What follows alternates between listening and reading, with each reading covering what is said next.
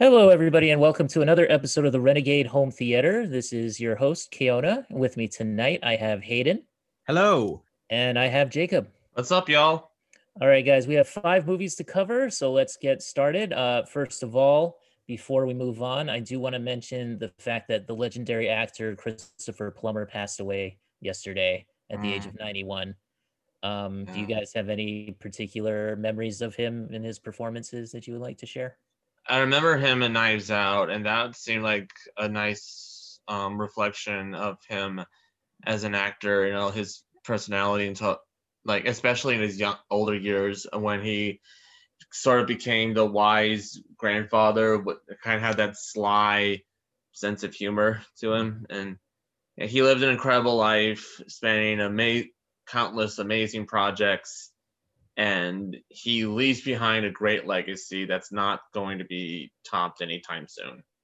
I have very fond memories of watching him in The Sound of Music when I was a kid. Mm-hmm. I love Same. that movie, and even if he did not love that movie and called it The Sound of Mucus, which, that is a true story. But like, even though he didn't like the movie, like he still like gave it his all, and it's still like a great performance. And I just find that speaks to a lot of like the power that he had as a performer. I believe he still has the record of oldest winner of an Academy Award. Yeah, for beginners. At least for acting, and then he was nominated for just replacing a certain person in another movie. Yes. That shall not be named. In All the Money in the World. Money in the World. Yeah. And like his 20 minutes were probably the most memorable thing about that movie, despite it being shot like it's like just to replace somebody. And he was the first choice in the first place. So sometimes things just work out like that. Yeah, I have to echo that, Hayden. Your Sound of Music memories as well. I thought he just really owned that movie, as much as Julie Andrews did as well. Both of them just fantastic performers, and they gave it their all. And so nice to hear that they became close friends over the years. I thought, he's just brilliant in every single role that he took on, and you could tell he was a consummate professional. No matter what his personal feelings were, he really laid it all out there for everybody, and just was an immense actor, an immense legend of a person. So rest in peace, Christopher Plummer. And that was a tough one for me personally. He lived a long life though, and he really left a legacy for all of us to enjoy. So moving on now, we have our first movie. Jacob, you're the guy in charge, so what would you like to cover first? Well, I think we should cover a more upbeat, have movie that we have a much rosier opinion than some of the other movies we'll be talking about soon. Okay. One Night in Miami. So great choice. One Night in Miami is a big hypothetical where Jim Brown, Sam Cooke, Muhammad Ali, and Malcolm X all share their time in a hotel room in Miami, and it's about their conflicting philosophies. Particularly, it's more specifically Malcolm X and everyone else, because Malcolm X, he's decided to burn some bridges. He departs the Nation of Islam, and in his relationships with everyone else is essentially put to the test, especially Jim Cooke, for he believes making music that sort of panders to the white man, basically. And Sam Cooke, for the record. What? Sam Cooke. Sam. Oh, did I say Jim Brown? It's you said Jim Cooke. It's Sam. Oh, Cooke. sorry, Sam. Sorry, Sam okay. Cooke. Yeah. So Sam Cooke, and yeah, it's a reflection of these four historical titans and what their legacy will end up Being. It's the directorial debut of Regina King, who has previously won an Academy Award for her performance in If Beale Street Could Talk. And she does a marvelous job, I believe, in her debut. Yeah. So, I'll discuss my thoughts a little more, but what do you think, Kiona? I liked it. I thought it was very, very good. You're going to hear me say this a lot throughout this show. Performances, it's all about the performances. Excellent, excellent job. Leslie Odom Jr. as Sam Cooke. You guys know how much I respect this man as an actor and as a performer, as a musician. I first, knew of him through a show called Person of Interest, where he played like a privacy terrorist almost, which was, because that show was basically about a surveillance state and everything and AI and stuff like that. And so he came on and he played a guy named Peter Kingsley, and he was like an armed terrorist guy who was fighting for people's privacy to be protected. So that interesting role for him. Yeah. Very different from everything else that he's done since. But I thought that he was a great part of that show. And then to see him in Hamilton and to see him in this, it's just like, yeah, his star just keeps on rising, in my opinion. So what a great actor. Kingsley Ben-Adir as Malcolm X. Did you guys also get this? Did you get the sense that he could play like a young Barack Obama? Actually, I wasn't thinking that at first, but now that you say it, yeah, that totally works. Yeah, I could see him play that because he just has the speech pattern. I don't know, it's just something. But his performance as Malcolm X was terrific. You could see the conflict that he was facing and his sort of internal strife over his decision to leave the Nation of Islam. And then, of course, what happens to him in the end of the film. I know that this was a fictitious idea, but he was just, a hell of a performance by him. Eli Gorey as Cassius Clay / Muhammad Ali. I have never heard of him before. I don't think I've ever seen him in anything else. He nailed it. All those times in the ring where he was like, I'm the greatest, it's just like, it's echoes of Muhammad Ali, just perfect. Yeah, spinning image. Yes, absolutely. And Aldous Hodge as Jim Brown, the voice, the presence, utterly just great casting.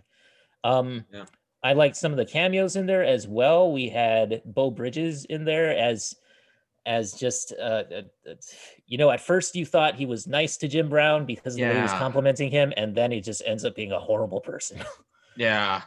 Beau Bridges is a terrific character actor. He did a great job there. It's just me, or have his eyebrows just gotten bigger though? Right. It's not just you. I agree. And I got to mention one more guy for me because it's Lance Reddick as Brother Kareem. I love him. That guy is amazing. Have you guys ever seen, you guys should look up this video where he did that. That's called like Toys R Me. Yeah, it's like a spoof video that he did for College Humor or something like that, and it was just one of the funniest things I've ever seen. But anyway, Lance Reddick, he's just. I adore him in the John Wick films. He's so good in John Wick. I just I love that performance and that character. Yeah. Agreed. Thematically, I think that it was such an interesting film and such an interesting idea to have them all in the same hotel room and just discussing their various approaches to how they would, how they live their lives and how they combat racism and face it down every single day of their lives. And Regina King's direction was impeccable. The screenplay by Kemp Powers is amazing. The cinematography was great. I would say this movie is one of the films of this bunch that I would highly, highly recommend. Yeah, and this is actually based off Kemp Powers' play, I should note. And that's right. And he was also the co-director for Soul for Pixar. No kidding. Wow. So he's got a bright future ahead of him. I didn't realize that. Okay. So all the actors are just phenomenal, and what I liked is you can actually tell that a lot of them, they have very distinct personalities. Like Muhammad Ali, he's kind of like the big teddy bear, and Jim Brown is, he's the football type. You know, he's the cool guy, Yes. basically. Yeah. It also talks about his transition to becoming an actor. Sam Cooke is the fun guy. You know, he's just the light on his feet, the lighthearted guy. You know, and he really sells when Malcolm X is basically bad mouthing him and calling him an Uncle Tom, basically. Like, Yeah. basically saying that his lyrics songs aren't incendiary enough. And Yep. and Malcolm, he's basically the intellectual. You know, he's the kind of the serious one. He's just the stone cold type of guy, and a lot of that comes from his conversion to Islam. And this movie, it actually takes place a few months before Malcolm X went to Mecca, which is a requirement for Muslims to and he softened up towards white people when he saw that there were white Muslims too. Yeah. About Sam Cooke, like, you can tell, like, the friction between him and Malcolm is so believable. You know, it's basically like, you know where Malcolm is coming from, but at the same time, you also you feel Sam's passion too, like, and you do feel sorry for him, because the movie starts off like all of them. It's basically them being, you know, getting the short end of the stick, basically, like with Muhammad losing and in a boxing match in London. Sam Cooke, he's performing at the Copacabana, and the white audience doesn't like that he's covering a song that they thought was better covered by Debbie Reynolds. Did that remind you of the end of Ma Rainey? Yeah. Oh yeah, I was gonna mention that. This will be a great double feature with Ma Rainey. Yeah.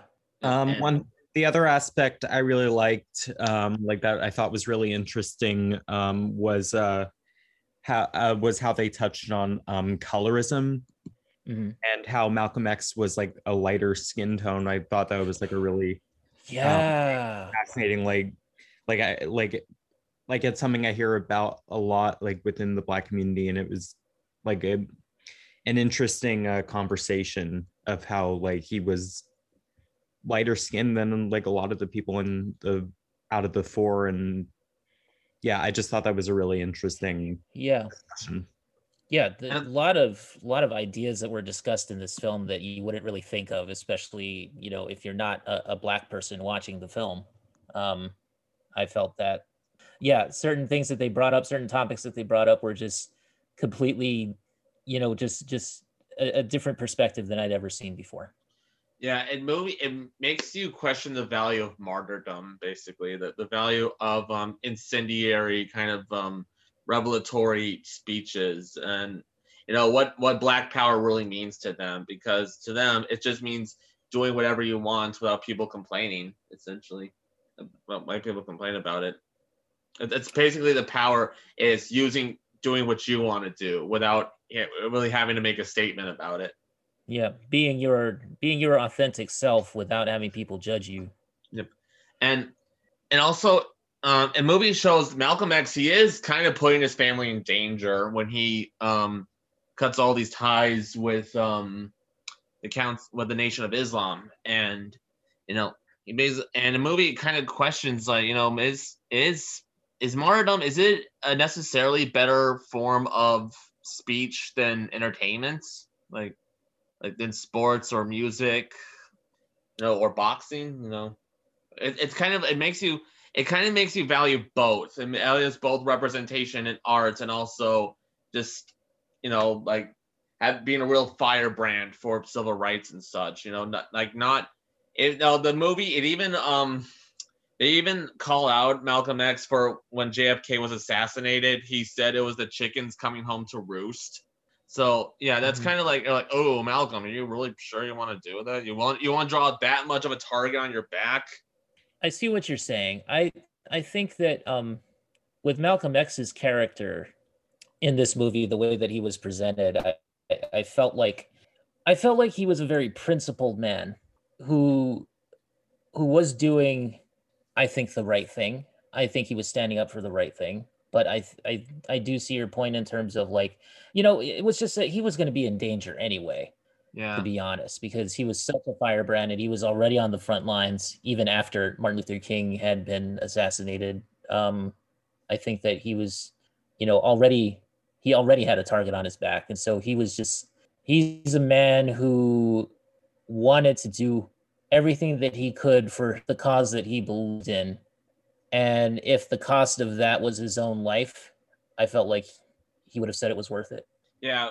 And I It think he actually did say kind of that. ends with that quote saying, like, again, like the movie, it kind of critiques that because they do, the guys, his friends, they kind of end up feeling like props. They like feeling like tools for his movement. Like, you know, like Muhammad, he at one point feels used by Malcolm, like when he converts to Islam, you know, kind of like. Yeah, initially he's a bit he brings that up to him, and he says, so you're just using me for basically a publicity stunt, which Yeah. I don't think he was, but I think that there was also like you could misconstrue that. Yeah, it, like I said, it kind of, it both criticizes that spirit that Malcolm had, also celebrates it at the same time, which I didn't think they would be able to pull off, but they really did. Because at the end, basically, Sam Cooke does what Malcolm had suggested to him, which was, after he played the Bob Dylan song, that he said Bob Dylan put more feeling into this song than you have in any of your hit songs, and just called it a task on that. And Sam Cooke, in the end, does write a song that's as powerful, as what Malcolm basically told him to write, and it's a powerful song. It's a great song. Yeah, it's definitely going to be up for an Oscar. So, yeah. Hey, anything you want to add? I don't really have much else to say, but I just like this was a really well done movie. It was like very like the performances just all clicked together. It felt very organic, and yeah, it was a very, very incredibly well done film. And Regina King, this being her first feature length movie, she's directed shorts before this. I see like a very bright future ahead of her. Absolutely. Yes, absolutely. As a director, I mean. Yes. Yeah, she did a great job. Yeah, like you could kind of tell this movie was based on a play. Because and honestly, it kind of reminded me more than anything, kind of remember the two popes, that Netflix movie. Oh yeah, that was also and then it discussed larger than life people who are also conflicting about where their place in the world is, and how to deliver a message to their followers and stuff, and then butting heads, of course, and the fact that was also based on a play. But this movie, it managed to be cinematic enough to where you could look past the fact that it was based off a play, just because of the direction and the performances. And again, that fits in with the Ma Rainey thing, like doing this as a double feature because they're both based on plays. Yeah.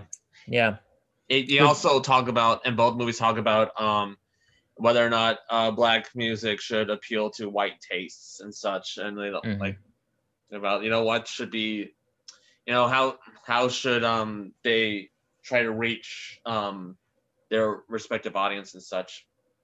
Do you think it's an inherently political film? It is.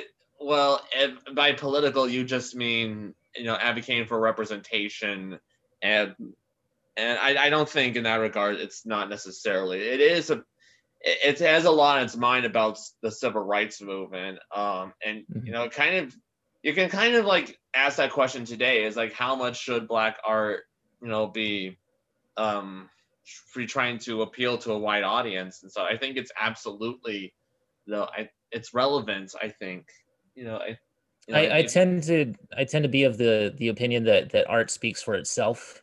Yeah. So it is what it is, and then it's up to the viewer to interpret it. Exactly. Yeah, I think it's absolutely a political film, and I mean there's an aspect that all art is inherently political. Yes. But I think this one wears it pretty on its sleeve. It's like a very well done message that people should really give a look at. Mm-hmm. I think it presents an ideological argument in each case with each character that is something where people can actually look at this and learn from it. Yeah, there's a lot of nuance. Yeah. scene in how they interact, and it's a very interesting, both as a character study and a narrative. Yeah, Regina King, what a job! Your first like huge directorial debut, and just nail it as perfectly as you have. So yeah, I really liked it. Highly recommended, like I said. All right, Jacob, should we move on to the next one? One Night Miami, you can watch it on Amazon. Oh yes, thank you. Yeah, Amazon Prime. The next movie is a big reason why we had Hayden on board, because he suggested this Promising Young Woman. Ooh. Hayden, want to start this off? Yeah, so without spoilers, Promising Young Woman is the directorial debut of Emerald Fennell. It tells the story of a woman who at one point was an aspiring doctor, who had her life completely shifted before she dropped out of medical school. And the whole movie is really about ultimately about trauma that women go through, and in a very darkly comedic way. The movie is pretty divisive, but I myself am a huge fan. Carey Mulligan is the star with a great ensemble cast, including Bo Burnham, Molly Shannon, Jennifer Coolidge, Alfred Molina. So Alison Brie, Clancy Brown. Great cast, and a really interesting script that I just happen to love. Yeah, Promising Young Woman. This was a very electrifying debut, I should say, from another very promising female director. Yeah, it's also a movie that has a lot on its mind. It's definitely a Me Too era movie. We'll just put it that way. It's harrowing when it needs to be. Like you said, hey, it's also darkly comic when it needs to be. It builds up to a finale that at first may not be satisfying at first, but it really becomes so when it's closer to the end. Keelan, what you think? Favorite movie of the bunch, right here. Wow. Favorite movie of the bunch. Yes. I gotta say, this movie, I don't know what I was expecting watching it, coming into it, because I looked at it, I looked at the trailer, I was just like, man, I don't know really if I'm gonna like this. Watched it, it was amazing. The cameos are great in this movie. Like Adam Brody is your first cameo. That's something. Christopher Mintz-Plasse, and Alison Brie, who I love so dearly. She's so great. Connie Britton was in this too, and of course Alfred Molina. You got Bo Burnham, you got Clancy Brown, Jennifer Coolidge, Molly Shannon even is in this. Also Laverne Cox. Laverne Cox is in right. Laverne Cox. There's so many people in this. It's like this ensemble is just so perfect. Like even Max Greenfield as well. There. And something really interesting about the casting is like with the guys especially is like they really cast a lot of like people who are known as like quote unquote nice guys, and really like puts that to test. Like very likable actors. Yeah, like they're known for being like the kind of dorky, fun, nice guy, and it just really puts the whole to task. The character actors. Yeah, like it's a very deliberate choice, and I really applaud Emerald Fennell and for going there and doing that. Yeah. Now Emerald Fennell, she's from The Crown, right? Yeah, she played Camilla. Okay. On season 4 of The Crown, so quite an interesting year for her. Yeah. This is her feature film debut as well as a director, isn't it? And maybe not as a screenwriter, but as a director, right? Definitely as a director. She's also written for the show Killing Eve, which is a great show. If you haven't watched it, watch Killing Eve. It's great. And this was produced by Margot Robbie's company, I believe. Yeah, chap. Correct. Yeah. So so just to get to the plot now, I think that for me personally, I was riveted watching this film because I just didn't know what the heck was going on at first. Like the way that they play that first intro where you meet Adam Brody and he just kind of, he acts like Adam Brody, he acts like a down to earth dude just trying to help out this poor woman who's apparently like blackout drunk. Takes her to his place, and then all of a sudden you find out that, well, it's not what you think. And that to me was shocking. Like I remember I watched this very late at night. So like when that scene happens where she like, the reveal occurs and she's like, "Excuse me, what were you gonna do?" I just Oh, freaked out a little bit because I was just like, whoa, this is like this is next level. Okay, I like it. I already like it. yeah. Um just going through the events of the film, when she met Bo Burnham, did you guys kind of catch on that something was up with him at first? Um, not at first, no. But what they would do to this character, it's pretty heartbreaking actually, because because you do get a sense that maybe this woman, she even approaches this one woman who's attached to her trauma, her current drama, and she says, you just kind of let it go, like I don't want you to go down this path. And later she finds herself no choice but to keep doing this method of tracking down predators and stuff. It's because, yeah, and it's a movie.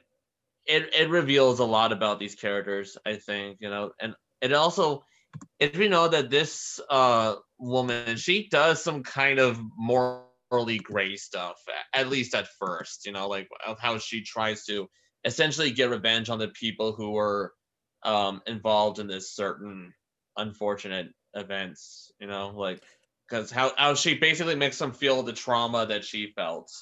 Yeah, Carrie Mulligan in this is excellent. Well deserving of an award nomination in my opinion.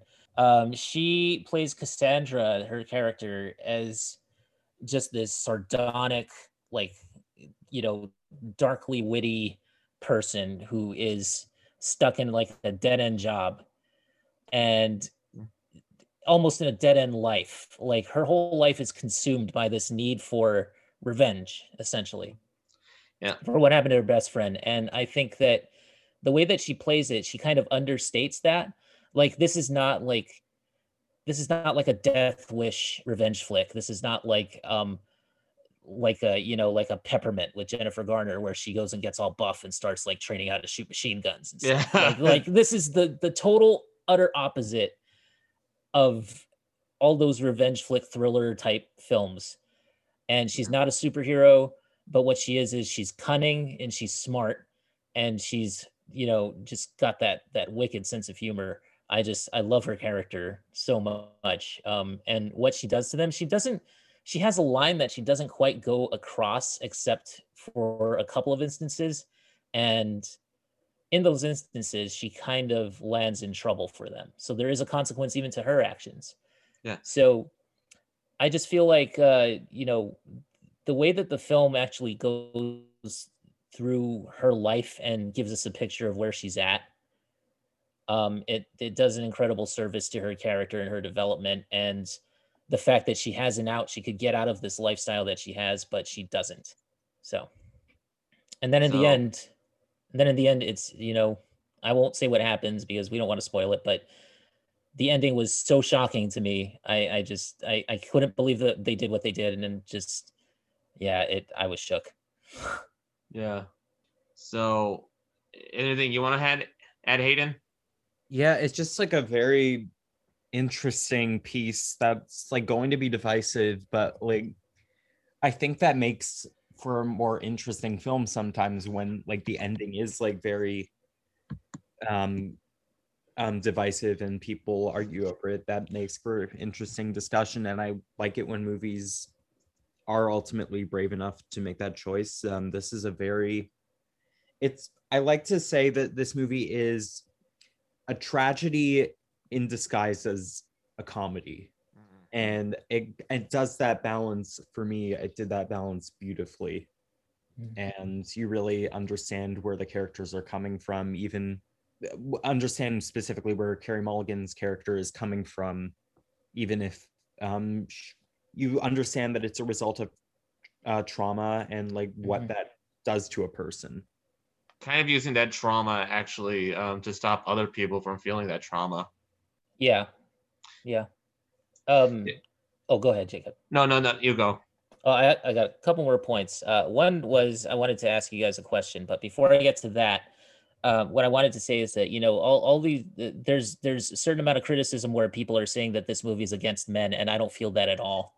No. I think that because she takes down a couple of women in this movie that sort of are part of the establishment that sort of, you know, brought about the terrible thing that happened to her in the past and to her friend in the past. You know, so they are a part of the system, the corrupt system that she kind of rages against. And she does, you know, she does go after them. Like it's not a gender focused thing. It's a thing about just getting justice for her friend or getting vengeance for her friend. And she even spares Alfred Molina at one point, even though he was involved as well. Yeah, he says that he regrets, you know, the part that he played in this trauma. And you know, there's even when she walks out, there's a guy out front by his car, her car, and he's like, "You want me to go in?" And she says, "No, you know, don't, you know, just leave him alone." Yeah, and she accepts it because of how, you know, she felt that his repentance to her, his you know, the fact that he says, "I want you to hurt me." It you know, it speaks to how haunted he is by it as well. So she thinks that some people can be redeemed. Yeah.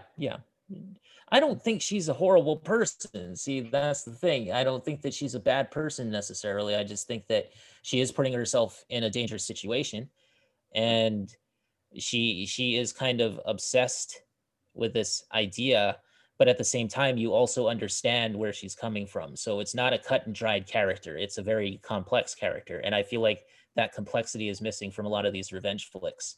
Where it's just, you know, like that movie Peppermint, for instance. I don't know how many people saw that. Really, it's not worth it in my opinion. But like, you know, as much as I love Jennifer Garner, but I mean, she takes out the guys that killed her family within the first like 15 minutes of the film or 20 minutes of the film, and you don't even see her do that. There's no catharsis there. It's just, you know, it's just nope. She's gonna just climb up the chain of this gang or whatever, and it's just like it's stupid. I didn't like that movie. So like lots of this movie kind of and well, rightfully so, I think. And this movie is just an upending of that, and just it's a much better film in my opinion. It also, you know, the way that they wrote this screenplay and her character reminded me a little bit of this of The Last of Us 2, then the video game, and I think they handled the whole revenge trip better here than they did in that game, quite frankly. So you know, and of course we can talk about that on another episode of The Arcade. I'll probably mention it at some point, but my question to you guys is, did you think that the ending, without spoiling anything, did you think that the ending was too contrived for its own good? Like the very end ending? No, I didn't think so. For me, I think the ending made like the whole movie like worthwhile. Like if it didn't have that ending, I still would have liked the movie, but I don't see myself loving it as much as I do without the ending. I agree. Yeah. Like I said, it's satisfying at the very end, even though it doesn't seem like it at first. And I'm not going to mention anything else, but I will never hear one specific song the same way ever again. I know what you're talking about, I think. Actually, two songs. I'm going to say two songs specifically. Two songs, yeah. I got you. Yep. Oh, man. Yeah, what a movie. I loved it so much. Yeah, like I said, it's my favorite of the 5 that we chose for this podcast, so. Yep. So you guys can watch Promising Young Woman. It's available for rent on pretty much all the digital platforms. It costs $19.99 for the rental. So it is one of those premium VOD films, but to me, it's well worth it. Deserves to be premium, definitely. Yeah. Support them. Give them some money. All right, should we move on? All right, so our next movie is the recent and Warner Brothers and HBO Max's current release strategy, The Little Things. Kiona, why don't you want to start us off with this one? Sure. Okay, I'm going to just I'm gonna read off of Wikipedia here so that I don't have to put too much thought into coming up with a synopsis. But basically, Little Things is a 2021 American neo-noir crime film. I say that's being generous. Written and directed by John Lee Hancock, who also did The Blind Side, and he's done like a whole bunch of other movies. I think he did The Founder as well. Yeah, and Saving Mr. Banks. Saving Mr. Banks, yeah. And produced by Hancock himself and Mark Johnson, who is also the screenwriter, I believe, or co-producer, I should say. The plot follows two police officers, Denzel Washington and Rami Malek, who tried to catch a serial killer in 1990 Los Angeles when they find a strange man played by Jared Leto. Our favorite human being. Take us to the echelon, Jared. Who becomes their top suspect. So this movie was written apparently in 1993, so almost 30 years ago. I could barely tell. Right. Yeah. And set in Los Angeles because every single crime thriller has to be set in Los Angeles. Yeah. I just want to bring up that for taking place in Los Angeles in the early 90s, the sky was way too clear. Right. LA was nowhere near that clear in the early 90s. There was smog everywhere. So I'm just bringing that up. The nicest thing I can say about this movie is I liked the score by Thomas Newman. I thought Denzel was good in it. I thought that the poster is nice. Yeah. Apart from that, you're scraping the bottom of the barrel in terms of compliments when you bring up the poster. How many of us think that Jared Leto deserved a Golden Globe nomination for this performance? Cricket. Oh man. Let me tell you, he's basically playing the guy from Blade Runner 2049 that he played, except exactly. He's not blind and he's a hobo now. Almost a hobo. Yeah. But I mean, seriously, dude, this movie was like getting a freaking root canal. This is like the never-ending torturous experience that was my high school career. This movie is like playing the old NES Silver Surfer game and dying every single time you don't run into an orb, and yet it kills you. This movie sucked ass. I hate this movie. I hate this movie. I don't know if I would say it sucked ass, but it was definitely not a distinguishable movie of this type of genre. You know, what did you guys think of Rami Malek in this? Do you think he was awful? Do you think he was? Not Rami Malek. He was okay, but I'm still not sure if he can really pull off a straight drama. Rami Malek was I think he's a great actor. I think so too, but in this he was horribly miscast. This is the role. Yeah. This is not good for him.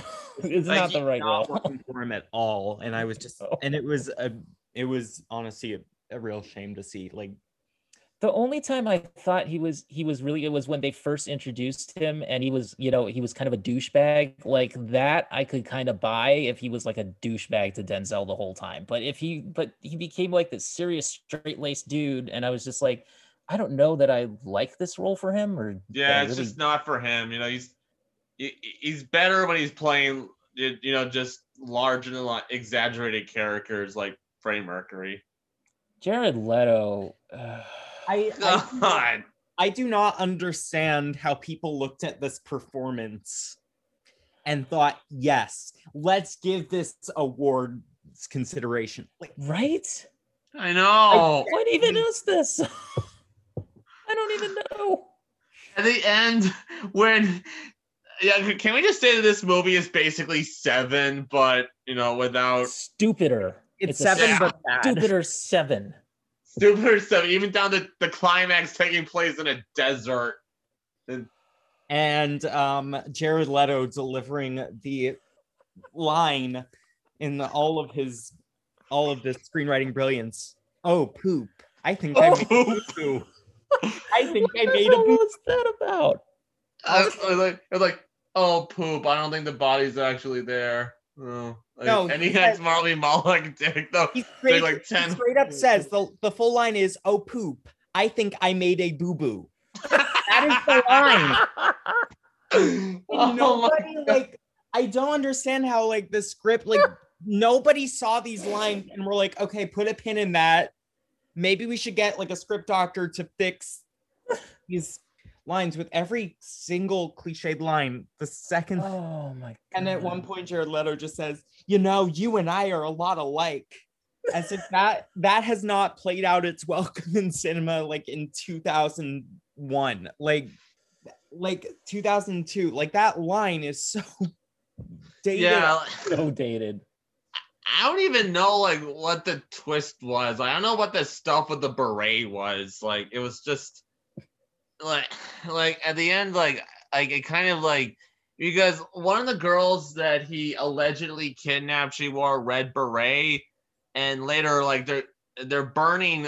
Can we just spoil it? Because yeah, this one you can spoil. Who cares? Yeah, the movie is, they bury him, basically. Denzel Washington, Rami Malek. They raid his apartment. They take all the kind of evidence. They're covering up their crime, basically. They put them in trash bags. And Denzel Washington, he's burning it. He takes out this pack of red berets. So this pack of berets, and one of them, the red one, is missing. So I guess he that was saying to that Rami he was. Malek. And one thing I want to bring up that, like, was really distracting to me was the editing was distracting the hell out of me.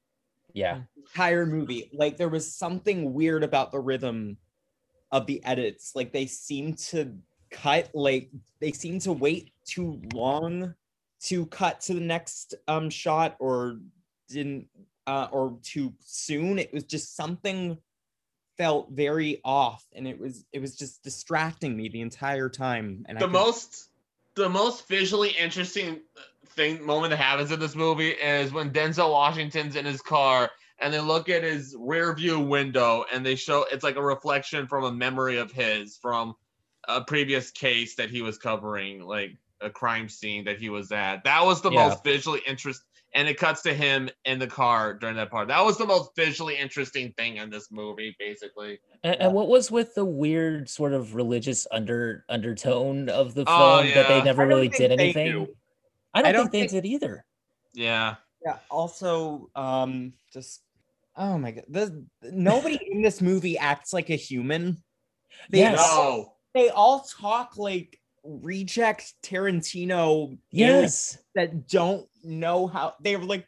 It would be one thing if it were like one person who didn't act like a normal human thing, but like everybody in this acts like, I don't know how they act. Remember that line that you shared in the group chat, Hayden? That was like, where Denzel literally says, he pulls him up after they're interrogating Jared Leto. Jared Leto is apparently turned on by dead bodies. Yes, apparently. I forget the context, but he just says, "Your dick is as hard as Chinese arithmetic." What? I don't remember that. It was. What? What does that even mean? Dick is as hard as Chinese arithmetic. Oh my God. I don't think Chinese arithmetic differs than like not Chinese arithmetic. Regular arithmetic? There's no difference, and I guess, and it's also just like a weirdly racist throwaway line that made it the movie. And the utter lack of suspense in this film. Yeah, it's like the movie, like, it implies, like, the whole conflict, I think, is that Denzel Washington is that the reason why his wife left him was because he was being too entrenched in this case, which it's a conflict we've seen 1,000 times in this type of movie. It's based, and in the end, of course, he says to Rami Malek, "Hey, don't get yourself too deep in this shit." Whatever. And the twist, the twist in this movie is that he's been killing is that he killed these women who were involved in these cases, who survived these. Like, what was like he killed them so or might have like he probably did it, but like it was also the like I didn't understand the point of making it like so Yeah. like Was it that he might have been the killer or something.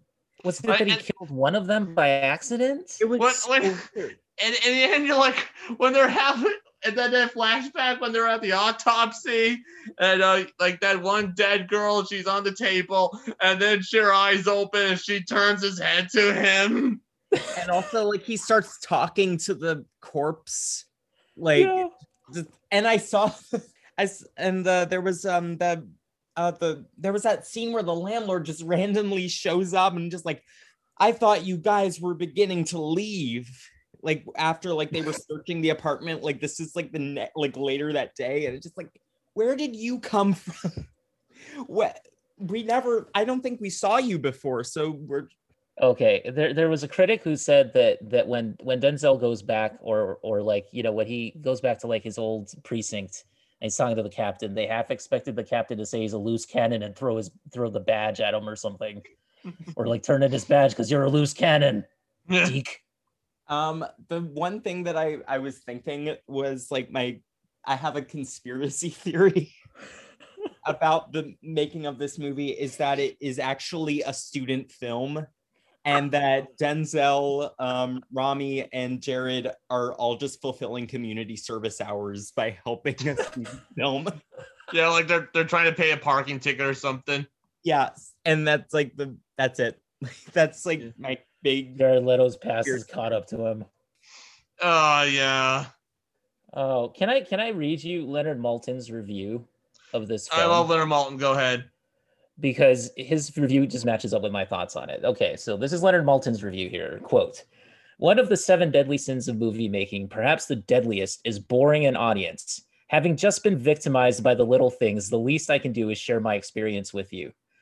Denzel Washington stars as a former LAPD homicide detective who has been reassigned to routine sheriff's deputy duty out in the boondocks. It takes a while to find out what skeletons are rattling in his closet, but during a brief trip to LA, he meets his replacement, a bright, dedicated man played by Rami Malek. His current task is trying to catch a serial rapist and killer. With no clues to go on, he accepts Washington's offer of help, and before long, he begins to adopt Washington's obsessive tendencies. Jared Leto is their number one suspect, but they have no proof of his guilt. This causes both men to do things that can only lead to trouble. Have they forgotten the laws they swore to uphold, or have they just taken leave of their senses? I don't know the answer. The Little Things is pointless, preposterous, and seemingly endless. It is far from Washington's best work and unworthy of his talented co-stars. I couldn't wait for it to be over. John Lee Hancock says he has lived with this story for nearly 30 years. It's a wonder that neither he nor anyone else recognized its plot holes, which are considerable. The only aspect of this film that's notable is a very modern-sounding score by the great Thomas Newman, but that's not reason enough to sit through this terrible movie. Yeah. I agree with every single point that he made. Yeah, gotta love the Maltin. When this movie isn't completely stupid and makes no sense, it's when that's not happening, it's completely boring. Yes. Yeah, it's boring. It's either one of those two things. So yeah, and the boring bits do not make like it's not worth it just to see the stupid bits. What was up with that one gag where we're introduced to Denzel Washington when he's outside of a restaurant and the restaurant owners complain, I think, that there was a shooting and okay, the name of his restaurant is Black Angus, and there was like a shooting I think that happened where the G and Angus was shot down, so the sign looks like Black Anus. Oh, what was that? I know.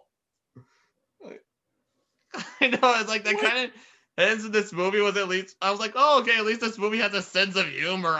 That is so bizarre. I know, it's just so what the fuck was that? Oh my god, I don't even know. Yeah, that's another racist bullshit that's in this movie, I guess, and it ends at even the opening where that girl is chased by apparently Jared Leto, I think, but then she's Saved by It. Like she doesn't come back at any point in the movie, when she's being chased, like she's driving in the night and she hides in this diner, I think. Was that not her at the police station when they were interrogating him though? Oh Didn't they bring yeah, her I in to think so. ID Yeah, him? was that? I don't know. Like I I think it was zoned out. I supposed to be think her by the time anyway. she showed up. The only good thing about that opening was the fact that Rome was on the radio, and I like that song. That's it. Yeah, just to make you know that it was 1990. Exactly. Also, I have So- to appreciate the No Doubt poster. The No Doubt, yes. That, like, that which was good. and the song that has the lyrics, the little things, like that was cute movie. You tried. You tried to be. The prop department was trying. You were. Yeah. Yeah. Yeah. So I hated this movie so much. I don't know if I hated it, but it's definitely, there's no reason to watch this movie at all. There's really not. I gained nothing from it. It said nothing new about serial killers. It said nothing new about the life of a cop. It said nothing new about anything. It was just such a pointless movie. I would imagine watching it is akin to implanting a diamond into your forehead. Only that sounds more enjoyable. At least you have a diamond after that. Yeah. So, Little Things. It's on HBO Max if you really want to torture yourself that much. And it's only streaming until February 28th. Knock yourself out. Moving Babylon on 5. to a Netflix release is a notable one for being apparently the first Hollywood movie and the first movie to have been written, shot, and distributed, the first major movie at least, to be released during the pandemic. It was Malcolm and Marie. Keona, you and I have seen this one, Malcolm and Marie. Okay. Starring John David Washington, Denzel Washington's son, and Zendaya as so they play Malcolm and Marie, who they drive home from the premiere of Malcolm's latest movie, and Marie is pissed that he didn't thank her in his opening speech. Okay, and the whole thing going from there is arguments and a scene of questionable intimacy. It's just that pattern over and over, like discussions about the themes of his movies and the inspiration for the writing of it and whether or not she should have played the main character. It's simply these two characters in this one location. We don't see anyone else. It's black and white. It certainly gave me mixed emotions, but what do you think, Keona? I realize that there's some controversy surrounding this movie for me and surrounding the filmmaker Sam Levinson and how he's reacted to critics apparently in the past. I haven't really read up on it, but I'm aware of the fact that there is some criticism there. And of course, the age difference between John David Washington and Zendaya. But I think as a film... God, I'm so bad at pronouncing stuff. Oh, don't worry about it, man. I totally got what you meant. But in terms of it as a film, I liked the performances. I really did. I thought that both John David Washington and Zendaya did a good job with what they had, with the material they had. I would say that it reminded me a lot of that sort of relationship breakdown that we saw in Marriage Story, except this one wasn't as good. Oh yeah, I remember. That was one movie that came to my mind, was Marriage Story. Yeah. And I was talking to Josh about it, and he said that it reminded him of like the Richard Linklater's films that he made in the past, like Before Sunset. Yeah, I know what you're talking about. Yeah. So I'm not a huge romance guy. So in a way, seeing the disillusion of a romance is kind of fun to watch for me. Like I like seeing these two people like argue with each other, and maybe that just proves that I have a heart of stone. But anyway, it seems like, like there are aspects of this film that I would say are definitely worth criticizing and critiquing. But in terms of the movie as a film itself, I thought it was kind of powerful. I thought that the performances were good, and I thought that just in terms of the theme, the thematic elements and stuff, and the way that it resolves or doesn't resolve, in a sense, Right. it kind of shows you like it's a depiction of these two very egotistical, broken people, Right. more on one side than on the other, if you know what I mean. Yeah. More on John David Washington's side, his character's side. But I think that it's how they relate to one another and the interplay between them was good. And the fact that he didn't thank her, that was the core of the whole thing. And it just, it spirals from there, and it proves that he's so self-centered and self-righteous. And Yeah. the way that he reacts to receiving a good review. Oh yeah, that was actually the movie's highlight. Oh my God. I mean, if I It goes on that huge diatribe that about huge rant that just doesn't end, and by the time he's done with it, he just like falls down unconscious almost because he's so tired. and Zendaya's like, that's your reaction to a good review. Yeah. There were times that I really did like this movie, and there were times when, reading the criticism of it, I was like, yeah, I could see that. I could definitely see that. But it's, as a movie, it was I would say it was good. I would say it was above average at the very least. I'm kind of a sucker for movies that take place in enclosed environments, so it did win me over. Honestly, I was kind of watching this movie thinking that a lot of critics were loving it, actually, and I was like, well, I can actually see why. It does deliver insight into the writing process, and how much our inspiration, the director's inspirations, factor into their movies. But then I saw the critical reception. It's like a 56 on Rotten Tomatoes, and I'm like, okay, well that makes sense too, because these characters, these two, aren't incredibly likable. So I read somewhere that somebody had said that it was sort of like the criticism that was levied against Birdman and La La Land, and the way that those films kind of look at criticism. Specifically Birdman, the way that he has that, he has a little, Michael Keaton's character has a little diatribe against the New York Times reporter lady who's the reviewer. Yeah. And I think there's always going to be that tension, and I think that we don't have to, critics and creatives don't have to be enemies, but I think there is that tension between the two, because if you have a valid criticism against something, then it's your opinion, first of all. And secondly, it's like, taking into account like all the factors that normally would go into writing a critical review. I think that this movie kind of examines that from the artist's perspective in a decent way. I don't know. Maybe it's just me. Okay, so yeah, I did kind of enjoy it, but I can see why the criticisms that are lobbied against it too. Because would you at least understand, like, when people say that this is an extremely toxic relationship? Absolutely. Yeah, I thought that was the point of it. Yeah, the movie ends like it kind of implies that both are equally in the wrong, but at the very end, like it kind of leans really hard on Marie's side. Yeah, I think so. I think she has the one thing that she has up on him, on Malcolm, is the fact that he did not thank her. And that last sort of soliloquy that she has, that last speech that she has, where she says, she does all the thank yous. Yeah. And it's true. And also even at the beginning when she makes him macaroni and cheese and he's eating it, and then I totally ate a thing of macaroni and cheese after that. I was so hungry for it. I was like, dude, the way he's eating it just made me hungry for it. Yeah, he's yelling at her basically while he's eating it, calling her a bitch and stuff, and like saying that she's over dramatic while he's eating it. Well, he's just chowing down on mac and cheese. Yeah, that was funny. That was the most gourmet mac and cheese I've ever seen. I must say that I really like John David Washington as an actor, by the way.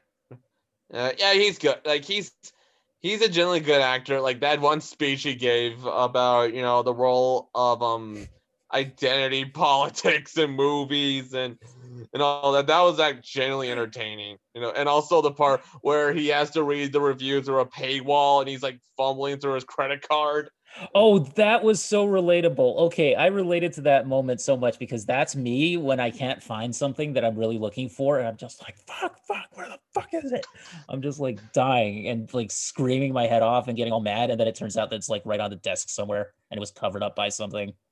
Incidentally, as someone who has not seen this yet, I just want to bring up how we're reviewing two movies side to side with the father and son. Yeah, true, Just true. bring that up. Denzel I thought that and was. John David. Yeah, I just thought Yeah. that was kind of funny. Yeah, Uh, John David, he's better in this movie than I think he was in Tenet, actually. and I liked him in Tenet. I thought he was the best thing about Tenet. Yeah. Except that Which script didn't is really give him not saying that much. much emotion to work with. No, but he had at least like a sense of humor in the movie, which was better than most of Yeah. the characters in that film. Yeah, I just I wish did not that like that Chris. film. Yeah, I just wish Chris Nolan gave him, a bit more dramatics and like him to actually try and Yeah. give the character at least give him a little more identity Something. besides literally just calling him the protagonist. The protagonist. Like, geez, how freaking pretentious can you get?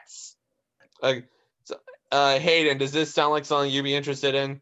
I might check it out. I did actually enjoy Assassination Nation by Robinson. I do really like Zendaya and John David Washington, so Yeah, might check this out. Yeah. Yep. So we'll see. Yeah. So yeah, Malcolm Marie, it's on Netflix. Give it a watch and see which side of the discourse that you're on. I like that we're seeing black and white movies again too. That's kind of interesting. Yeah, and I'm pretty sure this was on film too because it was really grainy. Mm-hmm. Either that or they touched it up in post or something. But yeah, I don't know the difference between film and digital. Do you? Digital just looks a lot more like clean and more like manufactured in a sense. Like there's no film grain. There's no like it just seems a lot more. I don't know if I want to say empty, but like there's no life on the film basically. Yeah. And digital just kind of cleans everything up, and so it just looks super crystal clear. I get what you mean. But did this look like a film to you? It did. Okay, so all right, just want to make it clear that I knew what I was talking about. So anyway, let's of course, man. I'm not saying that. I understand. Yeah, I get it, bro. So anyway, moving on to our final movie. Our last one. God, the one that we're basing this whole episode around is Earwig and the Witch, the latest Studio Ghibli film, which normally would be an occasion to celebrate, like a normally this celebration of the studio whose last movie was 2014's When Marnie Was There, finally making a triumphant return, and then this happens. And then it's in CG. The fact that it's in CGI is the least of this movie's problems, which says a lot about. Okay, so Earwig and the Witch. It's based off. Hold on, Earwig. I'm just bringing up the Wikipedia page as well. It's directed by Goro Miyazaki, Hayao Miyazaki's son. His third film after Tales from Earthsea and From Up on Poppy Hill. It's based on the novel by Diana Wynne Jones, who also wrote Howl's Moving Castle. The story is that Erica is a girl at an orphanage in Britain, although the higher-ups of the orphanage refer to her. Actually, her real name is Earwig, but Erica is just what they call her. She spends most of her time bossing everyone around, including her alleged best friend Custard, which, what the hell kind of name is that? Custard, yeah. Die for giving him that name. So anyway, her name is Earwig, so yeah, you. Yeah, but and so she gets adopted by a witch as well as a mandrake, essentially a demonic sort of figure, and she's taken in. She goes into their house, and she's basically there just to be their slave, essentially, just to doing all the housework and whatnot. And she tries to learn the magic of a witch as well. The spells, along with a cat named Thomas, and a talking cat named Thomas, and later she comes across this tape that her mother gave her before she left her the orphanage. Don't Disturb Me, which is basically from this certain band. And unbeknownst to her, it's the band that her mother was a part of. And so, yeah, it sounds like I'm struggling to come up to describe what happens. Is that the movie is just, it basically gave me nothing, in terms of the plot and such. And this was a crushing disappointment for me as a huge Studio Ghibli fan. Kiona, want to throw in your 2 cents? Did you like Earwig as a character? I did not. I found her to be the most precocious, annoying little brat. I know. I did not like her. Yeah, like she like I said, she bosses everyone. She calls the chef who works there fat, and she just bullies Custer around. You never buy that they're friends, or she likes hanging around with him.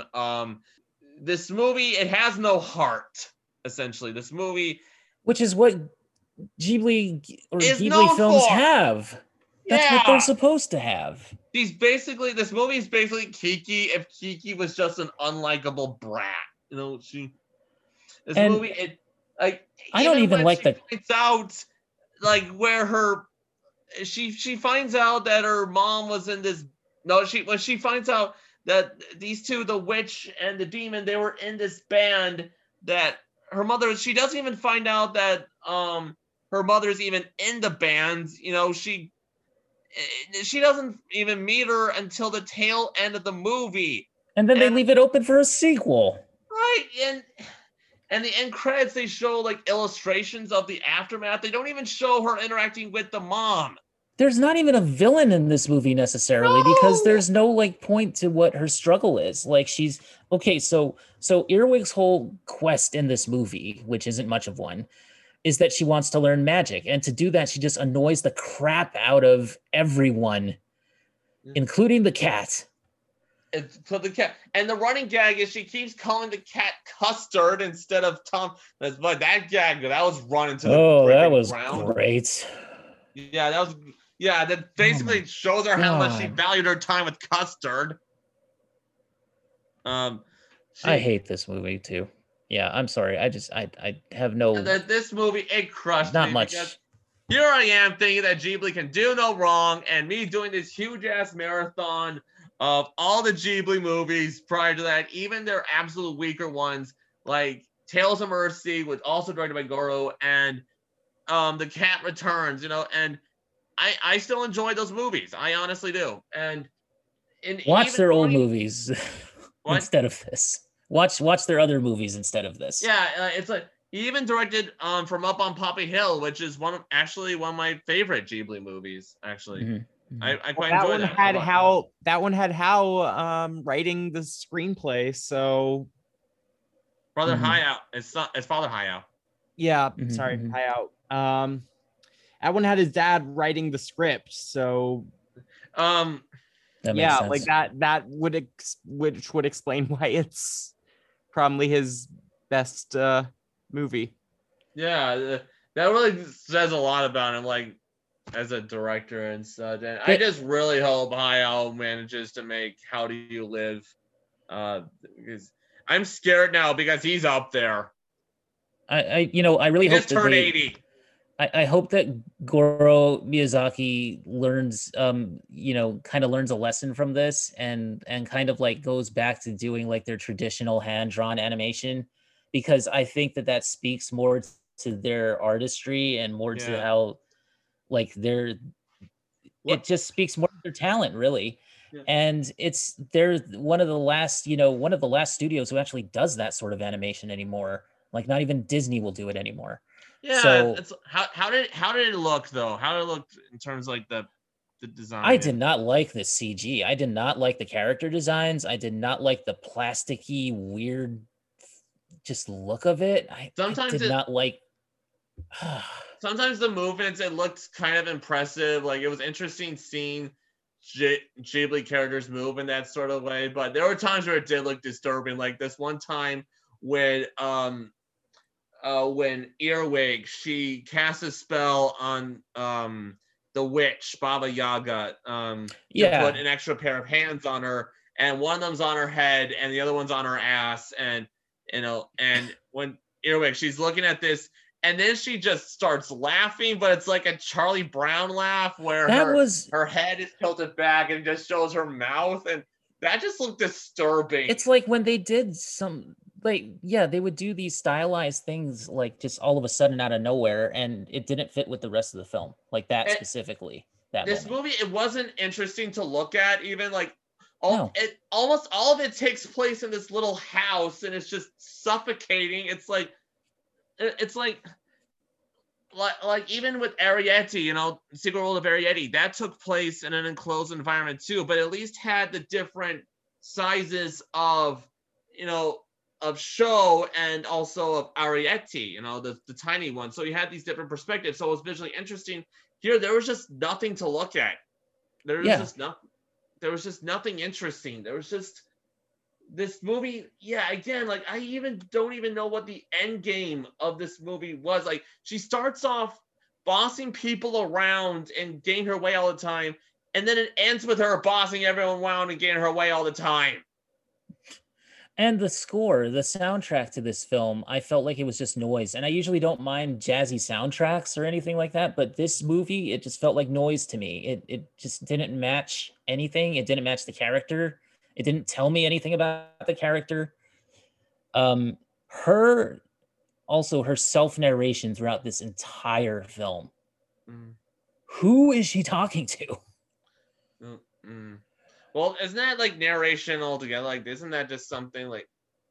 I mean, but it doesn't show us, like, they could have done it as voiceover or something. Like it just, is she talking to the audience? Like, what is the point of that? Of like, I'm going to slip this through the wall now, and it's just like we already know you're already doing it. Like, right. Just show it to us and don't say anything. Like, shut up. I just hate this. I don't like this character. I don't like this movie at all. Like the music, even like the part when they're like the stuff with them being in a band, that doesn't factor into the movie at all. That doesn't. Yeah, what was the point of that? In any meaningful way, even it was just to show, the witch and the mandrake, they had a thing with her mom, and for some reason the mom left, and that pissed them off, and like we only hear them sing one song throughout it, which it's called "Don't Disturb Me." My God, and the only relevance disturb it has, me. Yeah, and the only relevance it has is the mandrake doesn't like it when she disturbs him. That was the point of it. That's the reason why it's called "Don't Disturb Me." Of it, and the mandrake, the mandrake and the witch Baba Yaga, they have no character at all. Basically, it's just Baba Yaga. She's just the bitchy witch, and Mandrake, all he does is just he's at a table reading a newspaper, reading the bad reviews for the books that he's reading, and he doesn't show any emotion beyond just pissed off, essentially. Like he just, like, there's no warmth among any of these characters. You never get a sense of them growing. It's not like Howl's Moving Castle, where even the Witch of the Waste, even when she is started off as a typical witch, that she has a warmer side to her, and you do feel sorry and have some sympathy, and you just feel nothing for these two.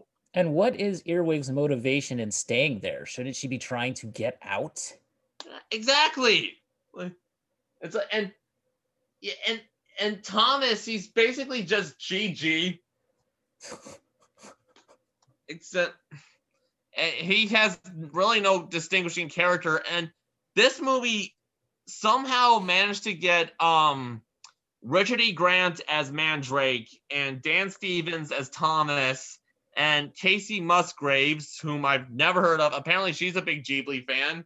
Yeah, I could think of. Is she a voice actress? I think. I think she's a voice actor.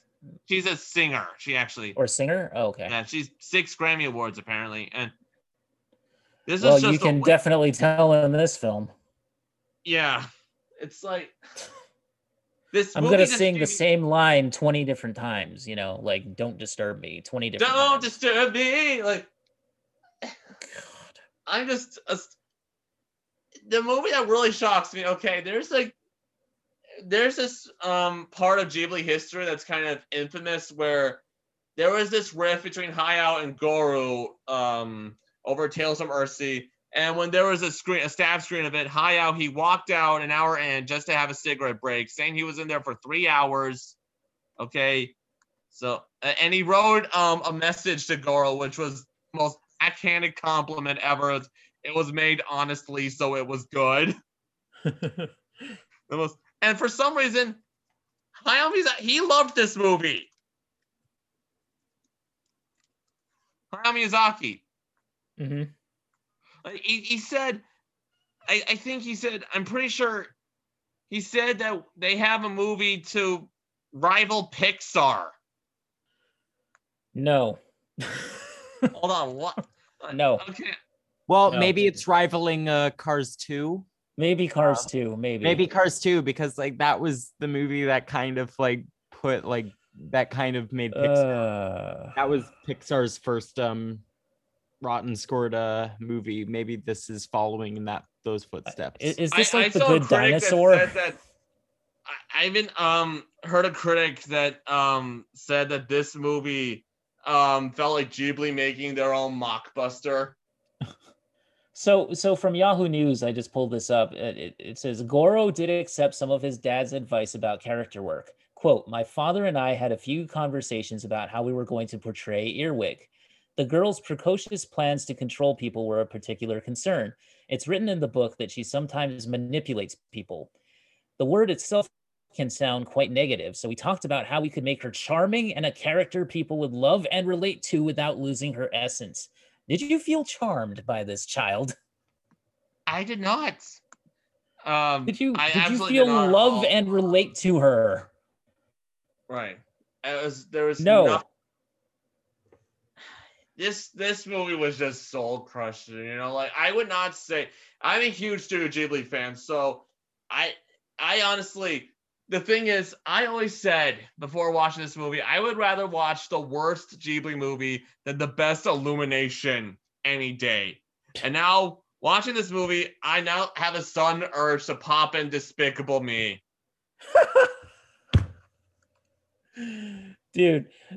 So Miyazaki said we didn't want to make it a very epic story because that would be a lot of work. This story was very concise, compact, and very fun, and I felt that it was very fitting for what we were trying to do. As for how his relationship with his father has fared during the pandemic, Miyazaki is less forthcoming. We have been in touch. I know he's still alive, he deadpans. Dude, take your lesson from this, please, and go back to traditional animation. Do not do another CGI movie. I tell you, it's just CGI. Here's my problem. Unless you're Pixar, CG, to me, it just looks very one note all the time. Like, I don't know, maybe Over the Moon and movies like that are a little more stylized or that have like an artist signature to them are a bit. Or Spider-Verse. Better, or Spider-Verse, for instance. Yeah, because that had a style to it. But like most CGI animated films to me just look all the same. So especially like because it's usually unless they're, I will say, unless they're like more, sometimes unless they're more like independent and have their own style, like the Willoughbys. True. True. To my knowledge, was like that was CGI, but it looks like a lot like stop motion too, and it had a really unique style to it as well. I'm not gonna lie, I didn't love the Willoughbys either, but I would say that I like that movie a lot more than this. I do want to say something though. Like, I think that if Studio Ghibli does want to delve into CGI, which I think they have the ability to do, like they could. As someone who has not seen this and probably won't, I think they could. It's just they need to take a lot of time and dedication into making sure it is something worthwhile and means something, and can get out there. this I really was yeah. not it. Yeah. Like, I'm honestly convinced that when the trailers came out for this movie, we saw the animation stills. I had my rose tinted glasses on. I just like Cameron and Mike. I was on a Renegade Animation one, and we were talking about Earwig. And I said, well, the designs are unmistakably Ghibli, and for what it's worth, it does look better than Ronia the Robber's Daughter, which is their Ghibli, their first foray into TV. Okay, so even that's not even saying much. That's not even like, and I was kind of judging Ghibli fans who are already poo-pooing this. I was like, guys, come on, it's Ghibli. Don't be like that or whatever. Don't be a purist or whatever. But yeah, I can actually see where they're coming from. I don't even know. Like I said, there are times where it does, like the backgrounds do look kind of hand drawn because of the lighting. Actually, I thought they did a good job on that. Yeah. But there's some shots where it's just showing inanimate objects moving, and that just looked phony. That just didn't look. It just didn't look professional at all. Like the texturing was just not there, and the rendering wasn't there, and think of it, that script wasn't there. It was just such a. This movie just went in so many different directions. There's no sense of flow or character development in anything. And this was just such an empty movie. And like this is easily, without question, the worst Studio Ghibli movie. Like the second worst, I think, is probably Ocean Waves, their other made-for-TV movie. Because to this movie's credit, it was made for TV, so its expectations aren't exactly that high. Right. But the second worst is Ocean Waves, and it is goddamn spirited away compared to this. And it was just, it takes a true fan to admit that when a studio they love has made a bad movie. Okay. And I can at least take pride that at least I'm not doing mental gymnastics and justifying this movie like many hardcore Ghibli fans, I'm assuming, are. Well, I'm very curious to hear what Mike and Cameron think about this one. Cam, I think he was a little more positive with this one, but yeah, he was. Yeah, I get the feeling that they might like it more than we did. Yeah. I could not stand it. I can't stand the character. It was just soul crushing, man. It was just soul crushing. Like Ghibli, they know how to make you feel. Like when I watched When Marnie Was There, I was literally sobbing at parts during that movie because the emotion was just so there. Like that was one of the most emotionally powerful movies I've seen from this, and even in my entire life. And to see them come back with something like this, it was just. I feel bad for Mike because apparently he hasn't watched a whole ton of Ghibli movies, and man, like having this, like I feel sorry for the poor bastard who has this as their first Ghibli movie. It's like having Home on the Range as your first Disney movie. I think I've only seen 1, 2, 3, 4, maybe 5 of them. Oh, so God, like, so even so, but even I can tell like their hand-drawn stuff and their earlier stuff is so much better than this.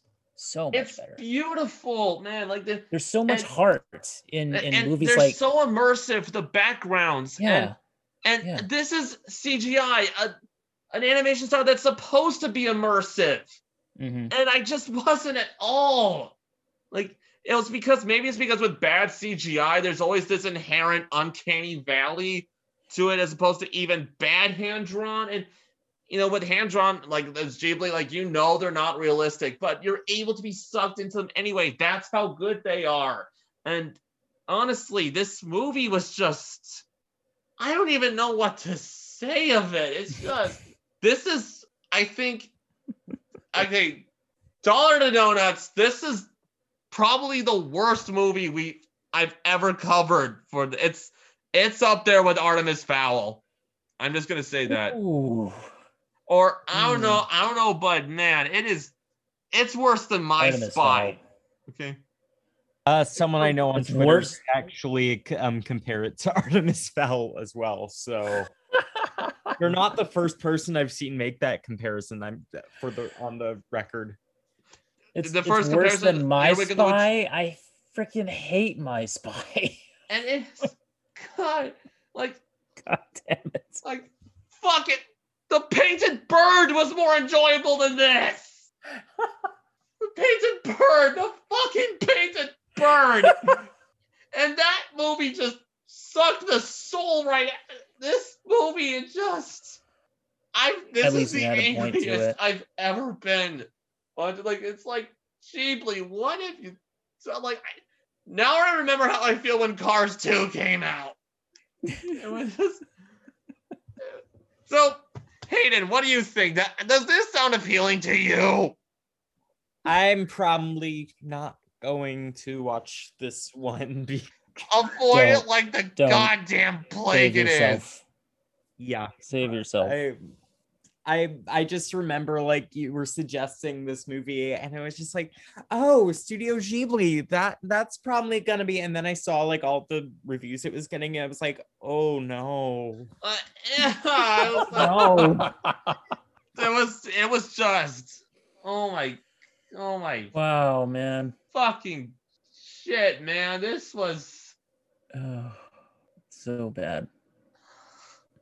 Now watch. Mike and Cameron are gonna go on animation and they're gonna be like, this movie, it had its flaws, but it wasn't that bad. They're gonna totally be opposite of what we're saying here. yeah. Oh, hey, you know what? If They they find something to opinions, like in man. it, then great. Then Opinions. They're like onions, but with pie. opinions. Remember our code. We don't. Yeah, I we don't hope get they at mad at least each other over understand differing why opinions. we're like this. Why I understand why this movie was just. I just thought it was terrible. And this is bad by any animation studio standards, but from studio. Plot twist, they end up in hating it more than you do. Yeah. That would be amazing, honestly. Yeah. You just hear Yeah. Michael like, fuck this movie, fuck it all. Yeah. Oh my god. This movie would have been bad if it came from any other animation studio, but from Ghibli, man. If I ever do another Ghibli marathon, I'm just not gonna even bother with this. This is just I agree with you. It makes me extra sad that Isao Takahata is dead. Also, for the record, I just want to bring up that I don't actually think Cars 2 is like the worst thing ever. Like, not that it's good, but Cars 2 is like kind of like just mostly, if another studio made it, it would have been considered mediocre. This does not sound like it has that benefit. No, it doesn't. Like you can't even look at its standards beyond. You can't even praise it for standards beyond a Ghibli movie. I've got nothing else to say. Watch it on HBO Max if you absolutely must. If you must watch everything under the sun coming from Ghibli. If you're a casual Ghibli fan, don't bother with this. Just don't. Just stay away from it, or else it will just turn you off from. My biggest fear is that people are just getting to Studio Ghibli will come across this movie like, really, this is the animation studio that people love so much, and it might dissuade them from watching movies that are so much better than it. Like. Thankfully, I think Spirited Away and their other movies have enough clout that it will hopefully dilute this, overshadow this. I think so. I think it will. I think it'll be. I think newbies will be fine with this. I mean, I think edit this. I think that ultimately the studio will be fine and that people will like find their good movies. Like the movies that are good are too good and too well known to 1 out of like 25 to overshadow. Yeah. That. That's not a bad ratio. I just hope this movie gets buried. Yeah. Yeah. I feel sorry for Yeah, that J Kids is almost contractually obligated to release this thing. Yeah. They're such an amazing distributor. I'm just so deflated, man. This Yeah. movie is my Last of Us 2, okay? Well, I mean, there are some of us that enjoyed Last of Us 2. I know what you're saying, but given the hatred that gang got, like, this is my Luke tossing away his lightsaber. I laughed at that. only this one isn't even justified, okay? Even Yeah, no, I get what you're saying. You get what I mean, right? I wasn't angered by that like so many other people. The divisiveness and the like, Yeah. Yeah, I mean, I think that I'm sure that there are some people who like this movie, and if you do, more power to you. I don't see it myself. I found the lead character to be very irritating, and I just thought it was a pointless film. Pointless is narratively just no point to it. That is the operative word right here. Pointless. So anyway, I think we've said our piece. I think that's about it for these movies, man. A bit of a mixed bag this time. At least we had at least we had 3 out of 5, 60% good, 40% not so much. So, yeah. Do you guys have any recommendations for this week? For recommendations, just watch any movie in this other movie in the Studio Ghibli catalog beyond this.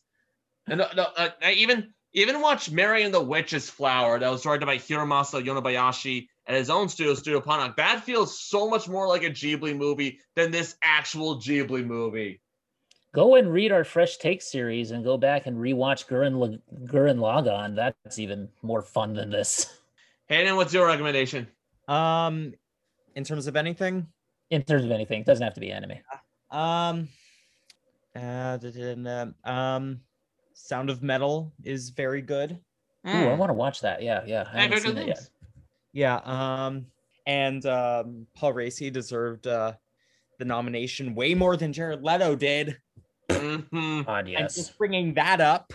Oy. I'm just. Wow, the Golden Globe nominations were a mess this year. Yeah, weren't they though?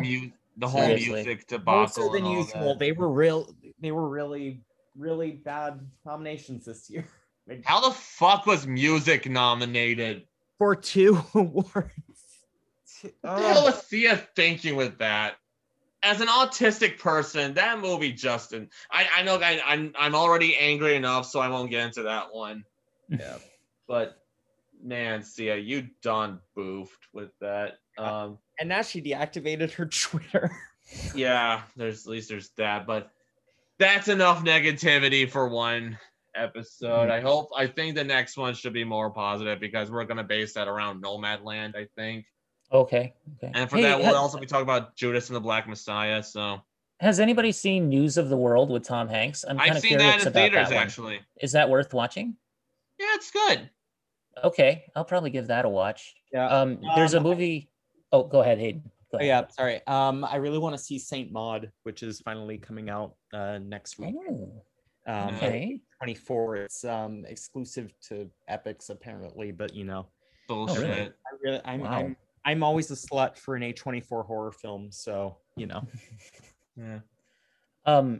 There's a movie on Netflix called Finding Ohana, which is about Hawaii, so I'm gonna check that out and watch it. I've seen like maybe the first 10 minutes of it so far. It's pretty good, not bad. Yeah. It's a little bit of a kid's movie. We should talk about that for not this bad one. so far. We can talk about that on the next one if you want. Yeah, just a short, also short review. Recommendations that's recommendations for a movie that is kind of similar to Promising Young Woman but not quite is there's a French horror film called Revenge. It's on Shudder. Oh yeah. It's a very different tone than a Promising Young Woman, but that's like it's a more basic revenge film, but I think that was done very, very well. The Promising Young Woman had more suspense in it than The Little Things. That's a low bar to cover, but I mean, it really did. The only suspense I felt in Little Things was, when is this going to end? Yes, exactly. Yeah, I can't believe that movie's the #1 movie in theaters right now.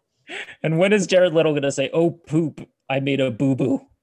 Okay, if you like The Little Things, I would recommend any thriller show in the 90s was better than that. Like Along Came a Spider, The Bone Collector, Kiss the Girls, all of those, Silence of the Lambs, for God's sake, all of those movies are better than The Little Things. Seven. Yeah. Zodiac. I would even watch Zodiac way over. I mean, like, I would watch that like 20 times over this. I would watch the Community episode that was a spoof of Zodiac over this. Yeah. The Ass Crack Bandit episode. Watch that. That is more fun and more suspenseful than The Little Things. Watch that on Netflix, everybody. I'm also going to recommend, again, reiterating from last week, I'm going to recommend Schitt's Creek one more time because I actually got to the end of that show and I loved it so much. And Alexis is my favorite. Yeah, that's about it for me, guys. Anybody else have any recommendations? WandaVision, yeah. Again, that's like at the tail end of the episode. WandaVision. So we're gonna do a WandaVision episode at some point, right? Yeah, that was a brilliant twist, I gotta say, but that was just ingenious, man. I was freaking mind blown that they actually pulled that off. Yep, that was good. Right, so the last 2 episodes have been my favorites of the season. Oh yeah, definitely. I'm looking forward to the rest of it. Yep, same here. All right, Hayden, you got any more recommendations you want to say, or? There's a lot of good stuff out there, so keep an eye out. Let us know, I guess. Yeah, let us know in the comments below, guys, if you have any suggestions for us or anything you want us to cover in the future. We will definitely, take it into consideration. So yeah, let us know how we're doing. Although I do certainly have some movies in mind for us to talk about, like I said, Judas and Nomadland, and maybe that Barb and Star go to Castle Del Mar. Ooh, I don't know. Mar, yeah. I don't know if I can sit through that. I'll try. Or maybe Flora and Ulysses, that Disney Plus movie with the girl and the squirrel. Yeah. Also, Minari, I'm hearing amazing things about. Yeah, I've heard great things about that. And yeah, same here. All right. So Hayden, where can anybody find you online if they want to follow you? I can be found on Twitter at the Hayden Wilder or on Instagram at Hayden Wilder. Awesome. All right. And Jacob? You can find me on Facebook and Twitter. It's Jacob Krehbiel, Krehbiel. And I'm also part of the Renegade Pop Culture Facebook group. All right, guys, you can find me at renegadepopculture.com. That's where we have our show notes. It's where we have articles. That's also where we have all of our podcasts are up there archived as well. You can listen to us anywhere that you can find podcasts, basically Anchor, Spotify, Apple, Google. Just search for Renegade Pop Culture whenever you visit. And you can find us on Facebook. The Facebook group is facebook.com/group/RPC42. And I am Neoplasmic24 on Instagram and Steam if you want to add me on Steam. And on Twitter and Facebook, our official pages are at Ren Pop Culture, REN Pop Culture. All right, guys, we will catch you on the next one. Talk to you guys later.